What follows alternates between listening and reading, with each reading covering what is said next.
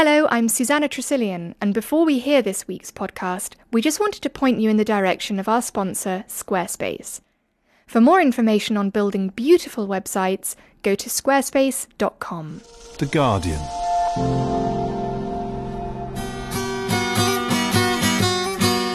Hello and welcome to the Guardian Books podcast.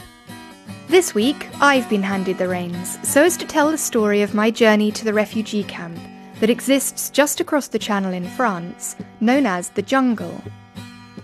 This is a slightly different podcast to normal, as it looks at books, but very much through the prism of literature, performance, art, and experience. There is a library, which I visit, of course, but much of the recording took place around and about, exploring the camp, meeting the people. By serendipitous quirk of fate, I was travelling with members of the Belarus Free Theatre and Pussy Riot, so we'll hear from them later too. My story, though, began with a phone call from a playwright friend of mine. Did I know that there was a place that had been constructed in the middle of the refugee camp called the Good Chance Theatre, where people were given space to create, write poetry, make music, be safe. It sounded like a place I should discover, which is how I found myself just before Christmas. Yo! Walking into the Calais refugee camp to spend 3 days, hosted by the Joes at the Good Chance Theatre and Mary Jones of Jungle Books, finding out about the impact of books, storytelling and creativity for the refugees in this very bleak place. And it is bleak. Though not without its inevitably human moments. Oh, the theatre cat. Hello. Every theatre needs a cat. But first, some background. The Guardian has reams of articles about the politics of the situation, which I won't go into here, though of course this is a particularly acute and dreadful moment in their history, and I do urge you to find out more. The chaotic, forced demolition by the French government of much of the camp in early 2016 renders this podcast unintentionally an historic snapshot, a record of the jungle as was. My job, however, when I went there before Christmas, was to try to look past the horrors, the inequality, the hardship, the statistics we hear about, to find the women, men, children, people who are many of them educated professionals, who read, who write, who would love nothing more than to put aside the violent reality of their current situation and to share a conversation about their literary history, loves and recommendations, or indeed just to help them process what they're living through. Everyone needs to express something. You know, people's stories, you know, they're still happening. They're in the middle of a journey, and it's a difficult journey.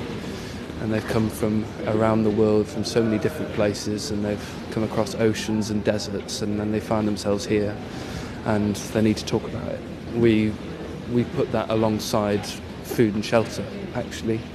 In a situation like this, you can be sat in your shelter, eating a meal a day, which the state provides here, but what's going on in your head is really important, and you need to be able to find an angle in your own brain to let yourself feel decent, and that's what we're trying to do. The other point I feel I should make here is that this podcast features the voices of far fewer refugees living there than I intended. At the time when I went, winter was descending and a bitter cold setting in, and a theory had run rife through the camp that any media exposure, photos, name checks, or interviews would lead to your asylum application being denied. This is, I'm told, categorically untrue. However, when you have so little to hope for, why would you risk it?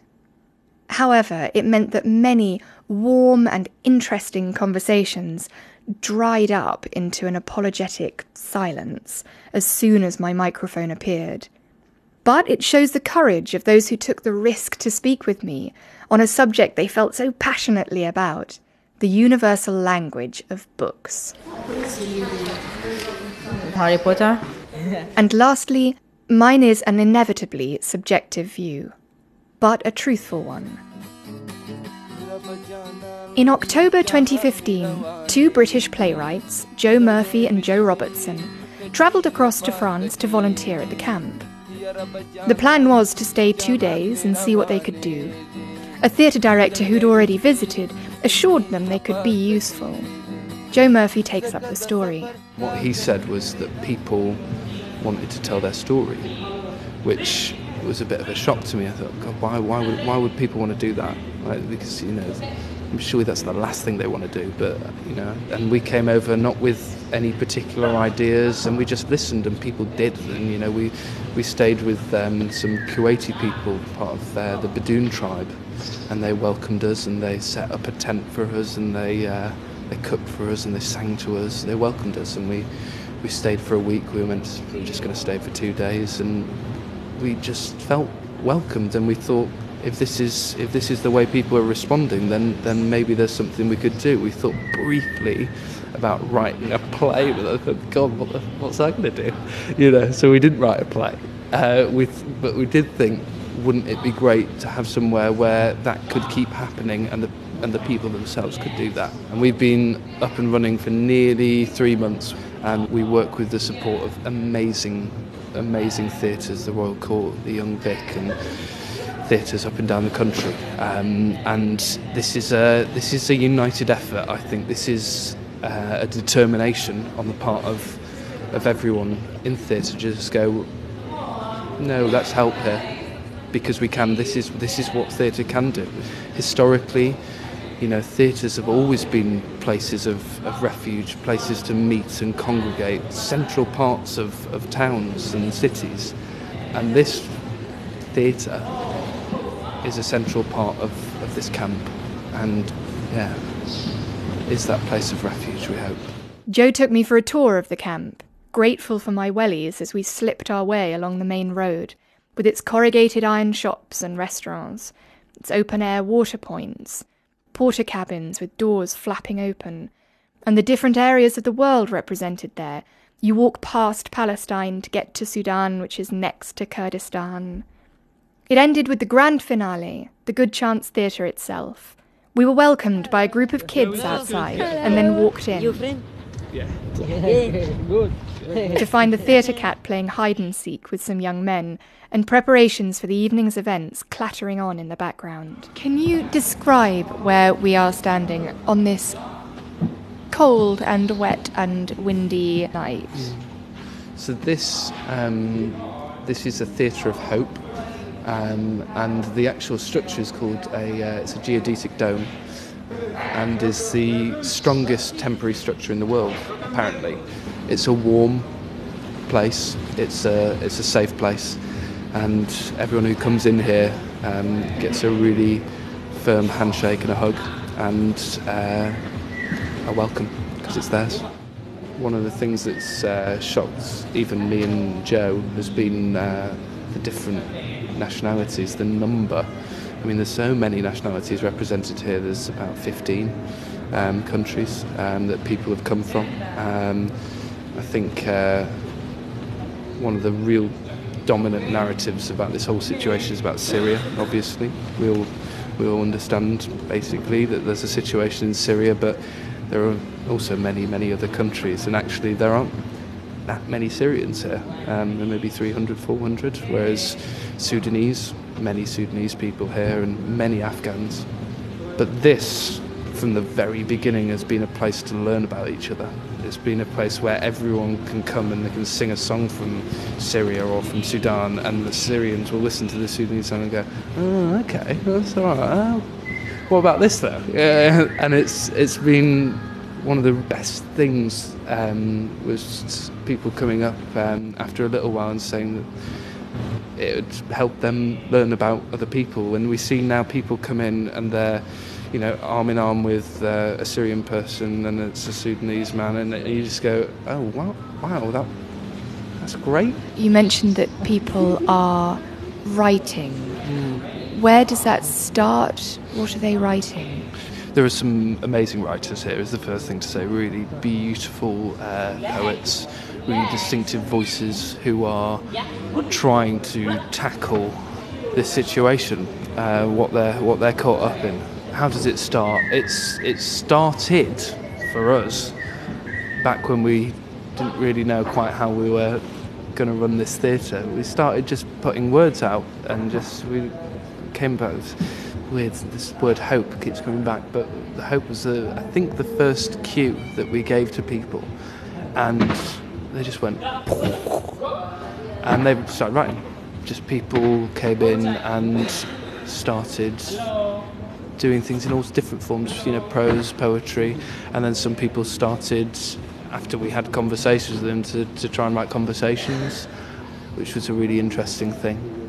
And then we started to develop these into, I suppose you'd call them writing workshops, but really just mental exercises, I suppose. And we did this one which was amazing, where we got people to write out a hope, and then we just asked why, until it reached a crazy end point, which felt like the end of that. And it's all, aimed towards allowing people a different angle on the situation. That's what books, that's what literature can do. That's what it should do. That's its purpose. Just because I think if we're constantly trapped in our own brains, that's the worst place to be. You need help from other people, and you need help from words and from ideas and books. Are you noticing different styles and different approaches to writing from different areas of the world, or is there a real universality? Good question. We're not noticing styles yet. What we are noticing is areas. So a lot of people are talking about points along the journey. So some people are talking about home. Some people are talking about now. The jungle. What is this place? And some people are imagining the future.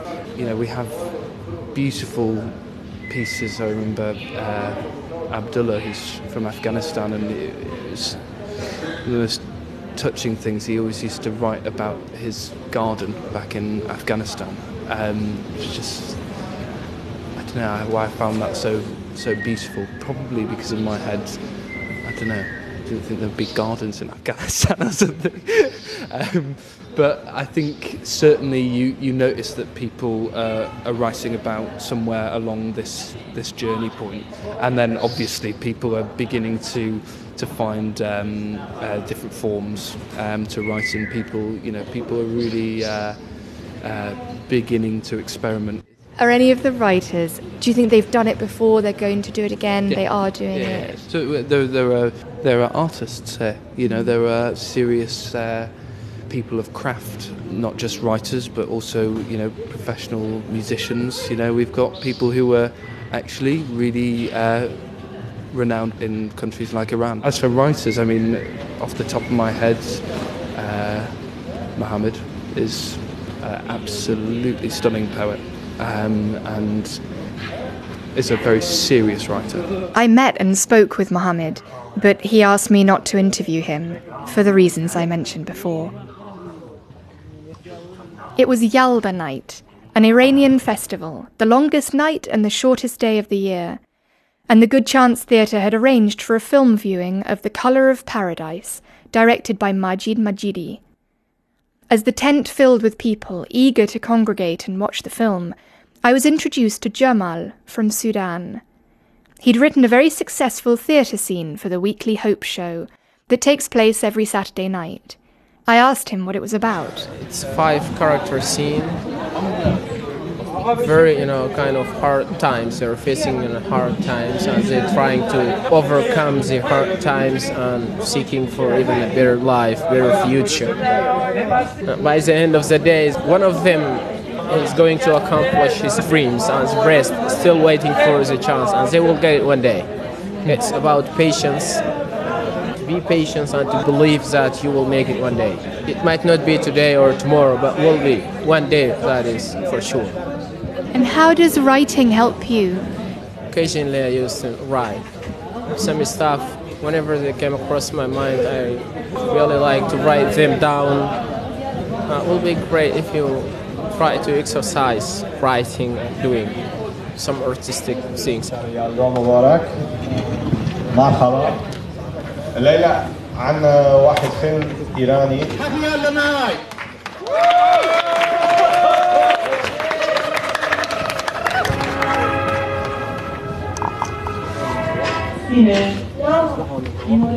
It was an otherworldly sight of 150 men hunched up on low benches, huddled up against the cold, silhouetted by the dim light of the projector, the relief of mindless entertainment relaxing their faces. I left them that evening watching the film about the young blind boy and his ashamed father, and drove back to Centreville, where I sat in my room and tried to make sense of the day. The next morning dawned bright and early, and I was being joined by my friends from the Belarus Free Theatre, but I'd meet them there. First, I had an appointment of my own to make, with Mary Jones from Jungle Books, the camp library. She had promised to give me a tour of the library and very generously offered me a lift into the camp. Hello, Mary. Hello. I'd say about 10 copies of, like, we need to talk about Kevin, you know, the... I'm really sort of like grim stories about mass killings and things like that, and you think it's probably not what people want to really sit down, kick off their shoes and enjoy. Okay, so this is the entrance, and this is Khalistan, the mostly Afghan area where you've got lots of shops and restaurants that people have set up from absolutely nothing, and now they're quite flourishing businesses.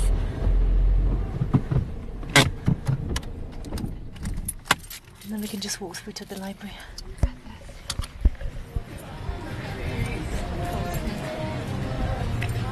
So this is the original little library. Then here, because we started doing lessons in here as well, it was much too small, so we expanded.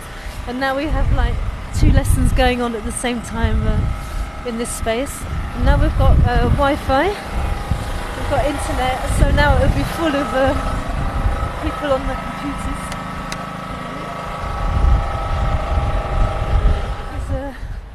Mohammed, who's our poet since he's been here. We call him Shakespeare because he's the only person in the whole world I know who actually enjoys reading Shakespeare. He's got the full works in his tent and the sonnets as well. And he just wrote, "We borrow the hearts of nomadic birds who don't recognise borders." Both, just... So, you want poetry? English? In which language? In English? We have poems in Persian. Yeah, we've got lots of poems in different languages here. There we go. It's Persian, yeah. Yeah? My name is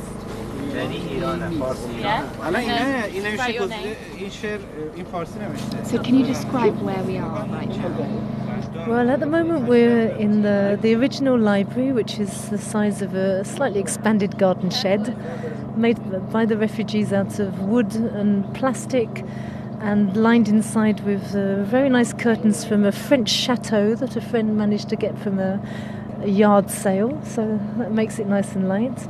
The roof, which nearly blew off, is held down by great big boulders and bits of string, so hopefully it's not going to blow off tonight. And just surrounding almost floor to ceiling are some makeshift shelves filled with books, very kindly donated from lots of very generous people, and also publishers and bookshops that have helped us to fill our shelves. Tell me about how this all began and how you came here.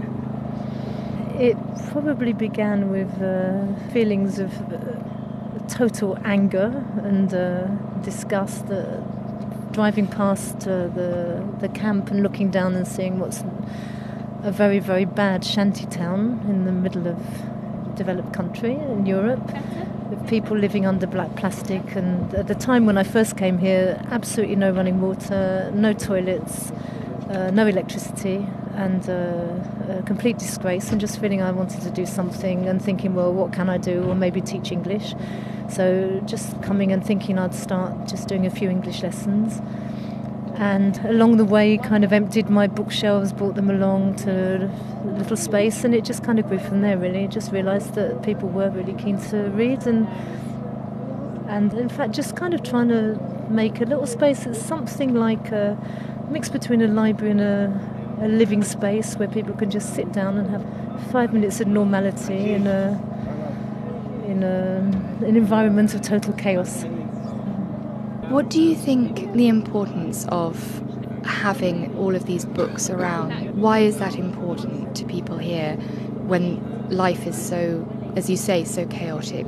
Well, I think it's a sticking plaster, but I think it's a sticking plaster that can help people sometimes to escape mentally from a very, very difficult situation, whether that's trying to forget maybe the difficult journey they've spent coming here, whether or not it's just the kind of total frustration of being left here, the difficulties of life, and maybe just 5 minutes of thinking of something completely different, I think is very important.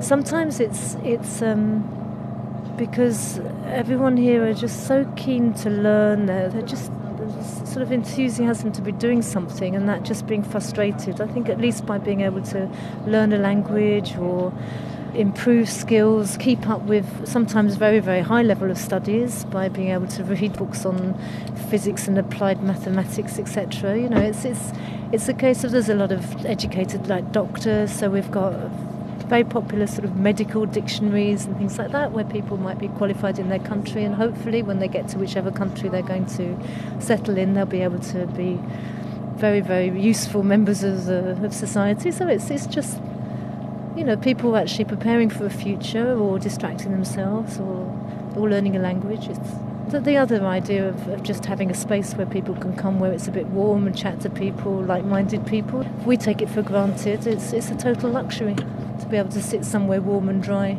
upright, not in a tiny little tent on a wet mattress. It's kind of luxury is relative.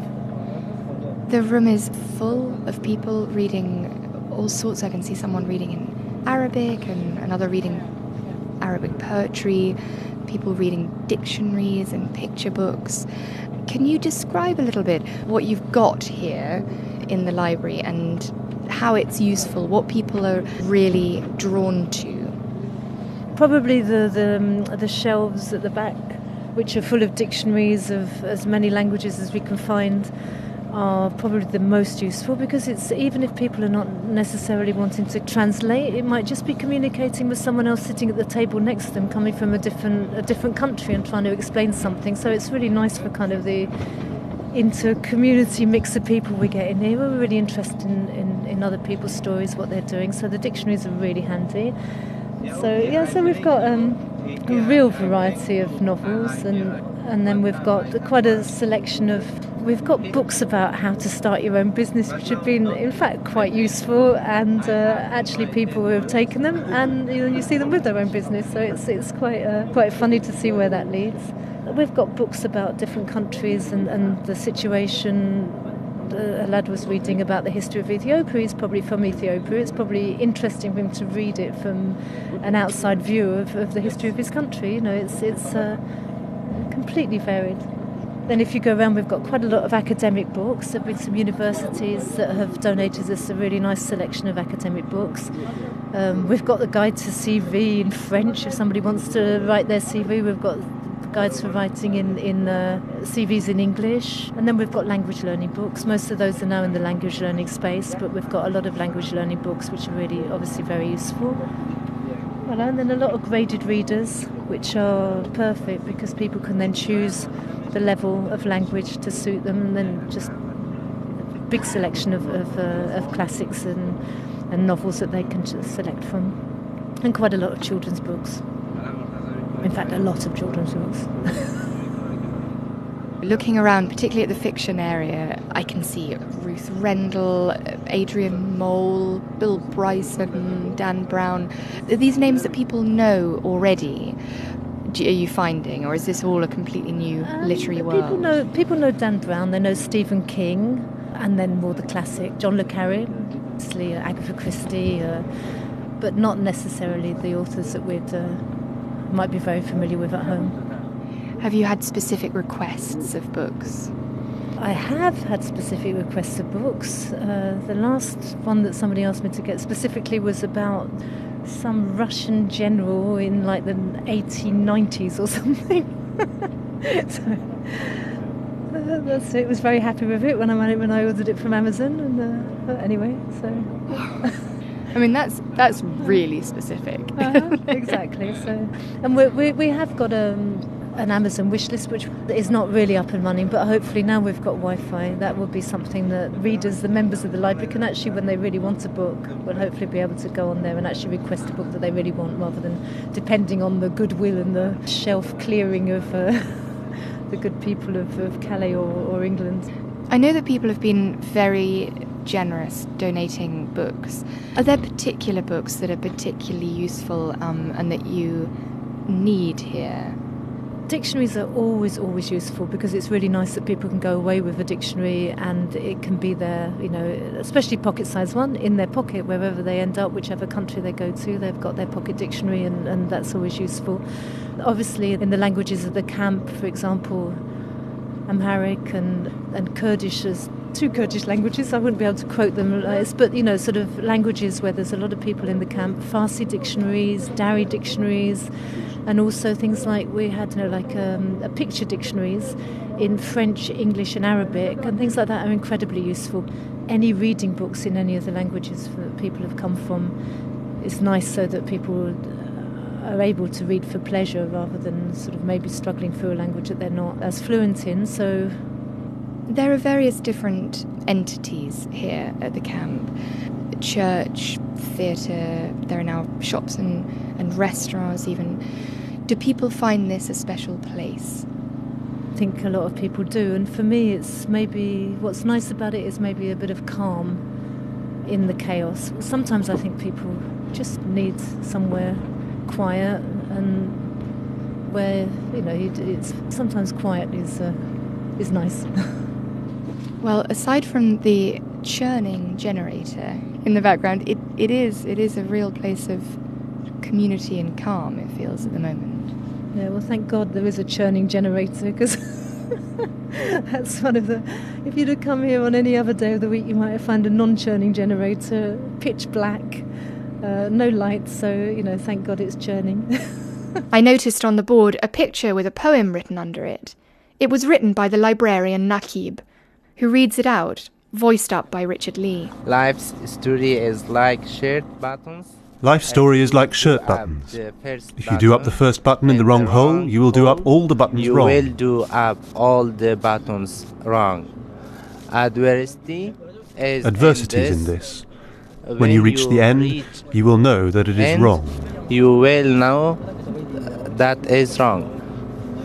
Who wrote that? Me, by writing librarian. I'm a librarian. And you learned English 3 months ago? Yes, 3 months. About 3 months, yes. Why did you write this? Yes, but life is like this. And off he went, called to help someone find another book. This Guardian podcast is supported by Squarespace. If you want to build a website, you have many options. But if you want to build it beautiful, there's only one. Squarespace gives you the power of world-class design, so you can do more than create a website. You can set yourself apart. See why some of the world's most influential people, brands and businesses choose Squarespace. To start your free trial, visit squarespace.com/guardian.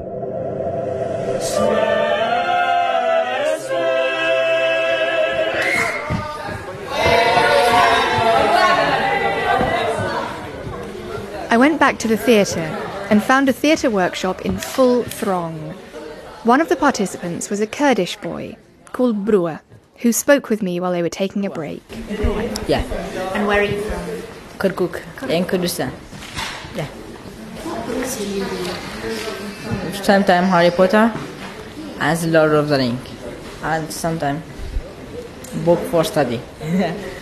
What do you like about Harry Potter? Everything. Everything, the glass, the hair, everything. Really. You've travelled very far.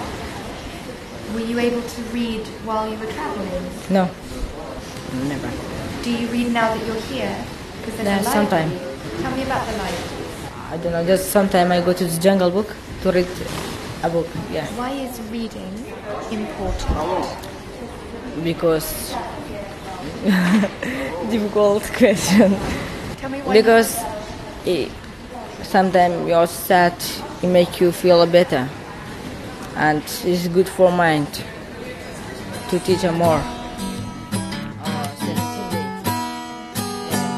It was time for a cup of tea, and Natalia Kalyada and I went to find a corner in the camp to have a chat.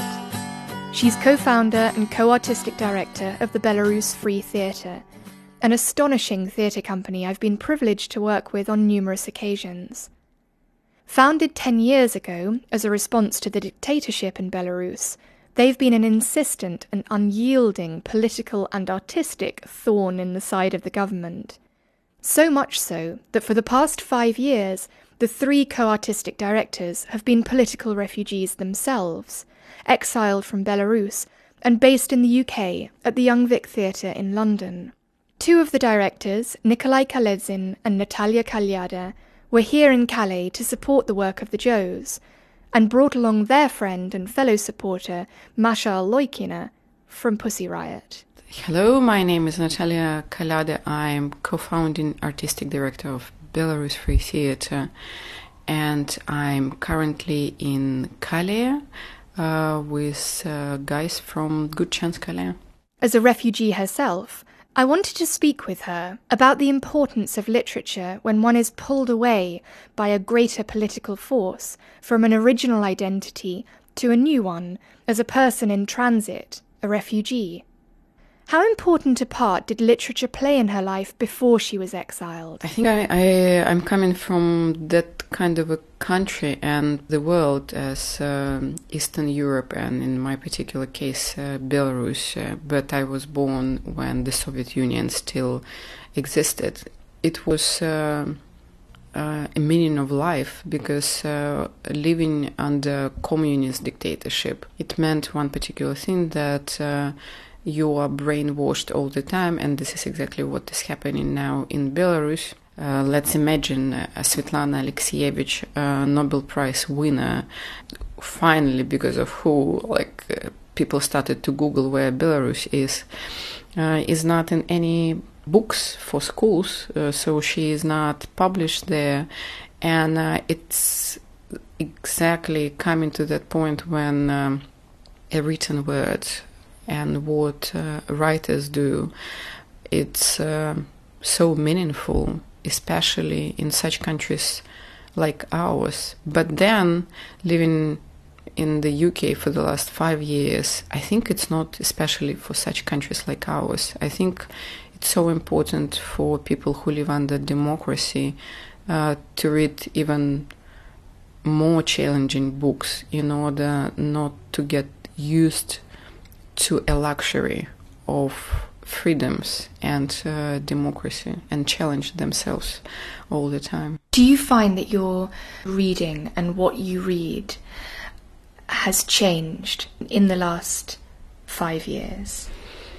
I think it has changed even earlier. I think when we started to create Belarus Free Theatre, it got to the point that I stopped reading fiction because it became clear that real life is more interesting than any fictional story. It's sometimes said that literature and reading is a way for humans to learn and feel empathy about other people and other people's situations. Do you agree with that?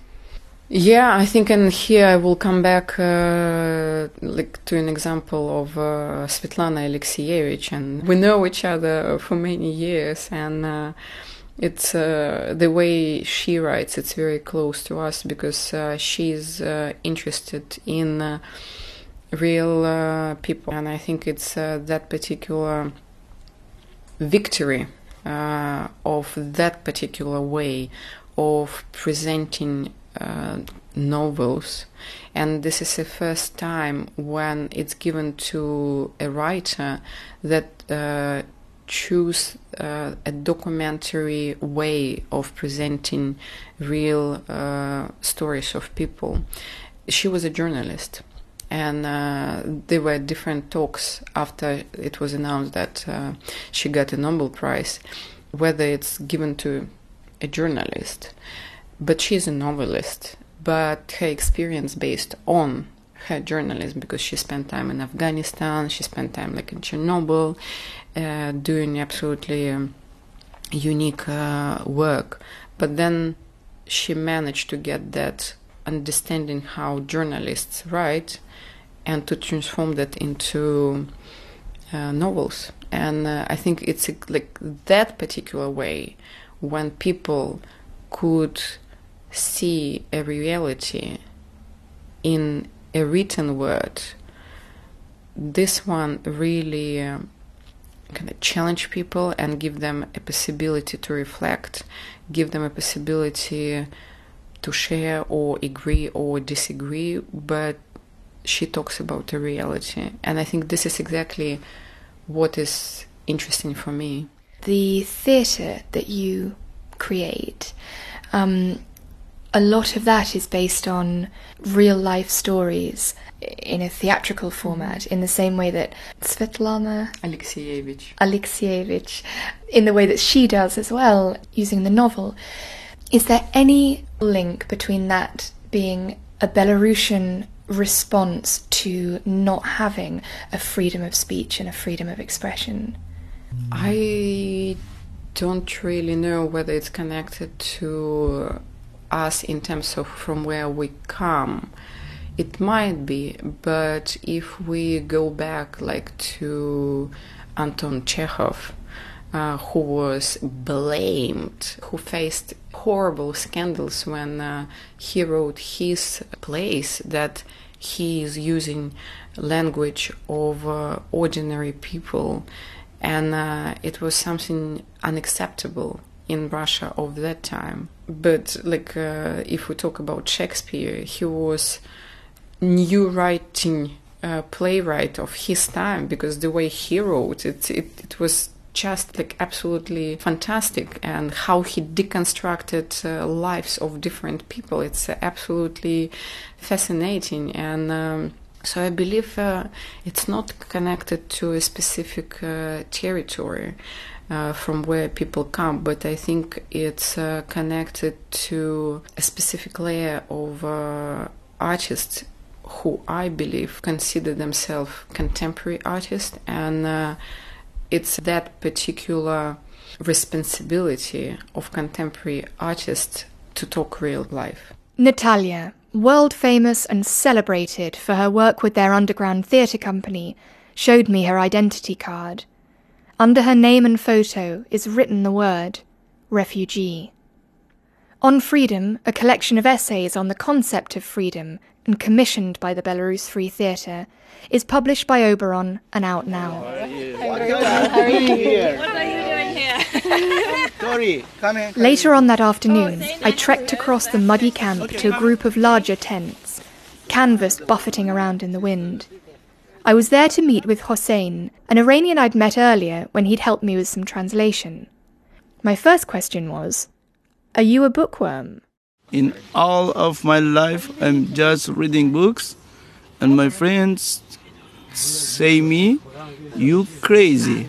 Enjoy your life. I say I enjoy books. Why do you love books?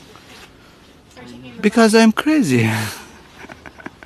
I love books because I have more information from these books. I learn more things about books and more things to history, and I can see the future because I know the history is always, look, all history is a repeat, and don't anything change in the environment. It's a melancholic view of history repeating itself that I heard time and time again in the camp. It seemed that access to literature that can perhaps counter that by opening minds and broadening hearts is a human right that most people value as highly as a warm place of refuge. His favourite book came as a surprise to me. The Clown, also known as The Joker, written by East German Nobel Prize winner Heinrich Böll in 1963.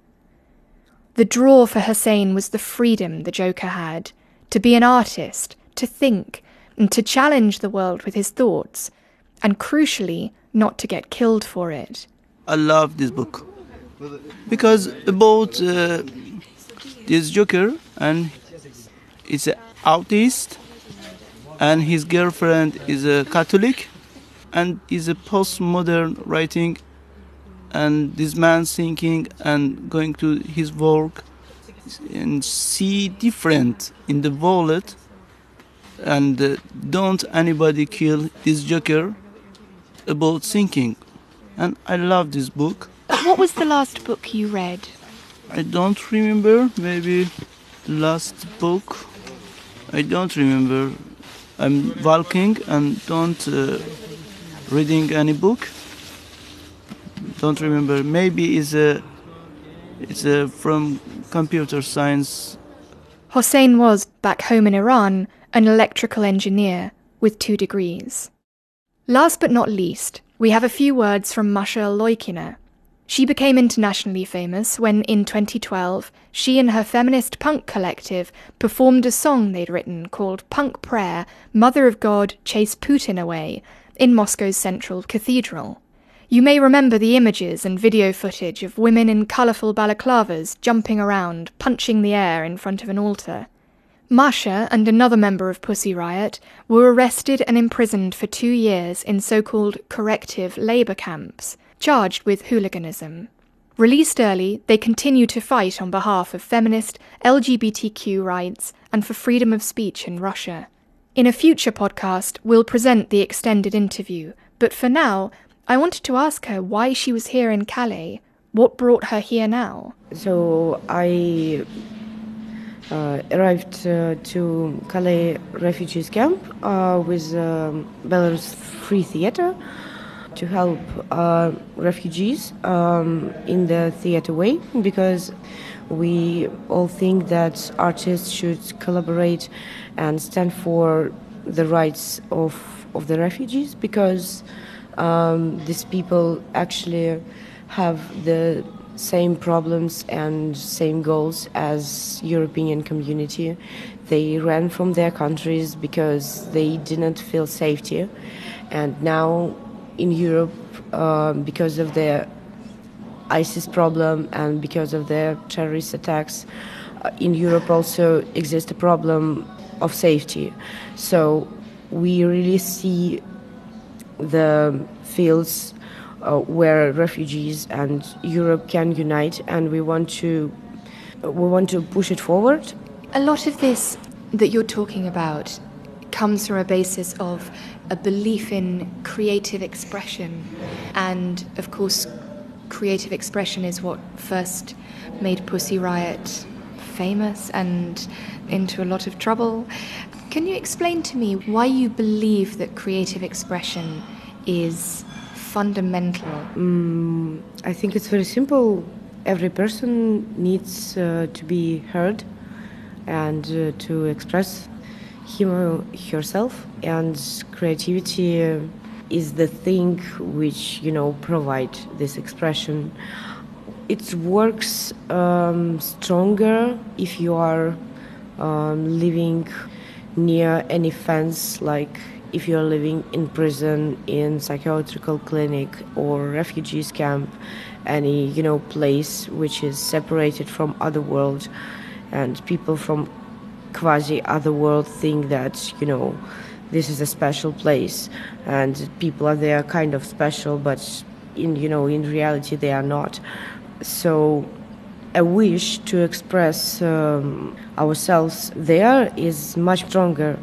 So that's why it's important to do creative things inside camps also. Masha gave me a fascinating interview, going into detail about her reading habits when in the labour camp. And there'll be more from Masha and Natalia in a few weeks from now on the Guardian Books podcast. And so I left the camp. It's a strange sensation to say goodbye to people when you have in your pocket a small booklet of pages that gives you permission to step onto a train, whilst the likes of Hossein, Brewer and Mohammed can't. And it goes without saying that these frequently jolly souls were most nights risking their lives to make the same journey. Since making this podcast, the entire landscape of the jungle has changed. The threat of eviction, the entire southern part of the camp to be bulldozed with merely hours' notice, finally took place, evicting over 1,000 refugees, many of them unaccompanied children, demolishing churches, mosques, and, yes, the library and theatre. I was still missing Mohammed's poem that I'd mentioned earlier and had written to ask Joe for it. He texted, "It's hellish here," and never managed to send across the poem. But the important thing is that it's been written at all, because it's believed that the art created by people like Mohammed matters. It's that recognition of the value of people that resonates like a clarion bell from the Calais Jungle. No one chooses to be in a place like that. If I don't have a problem, I'm not coming here to dying. In my country, people and government break my heart, and in here, people and governments breaking my heart. Thank you to everyone who featured and helped in the making of this podcast. And thank you to Abdul from Afghanistan. In a dark and cold tent, he made me a cup of hot, sweet, milky tea from a cauldron over an open fire, sat me down, took off his gloves, and played me these folk songs from Afghanistan. It's his music illustrating the podcast. Next week, we'll be back in London and delving deep into the most mystifying of modern tomes, Infinite Jest by David Foster Wallace. Join us next week to look at whether, 20 years on, this 1,000-page novel retains its power to shock and entertain. Until then, thank you for listening, and goodbye.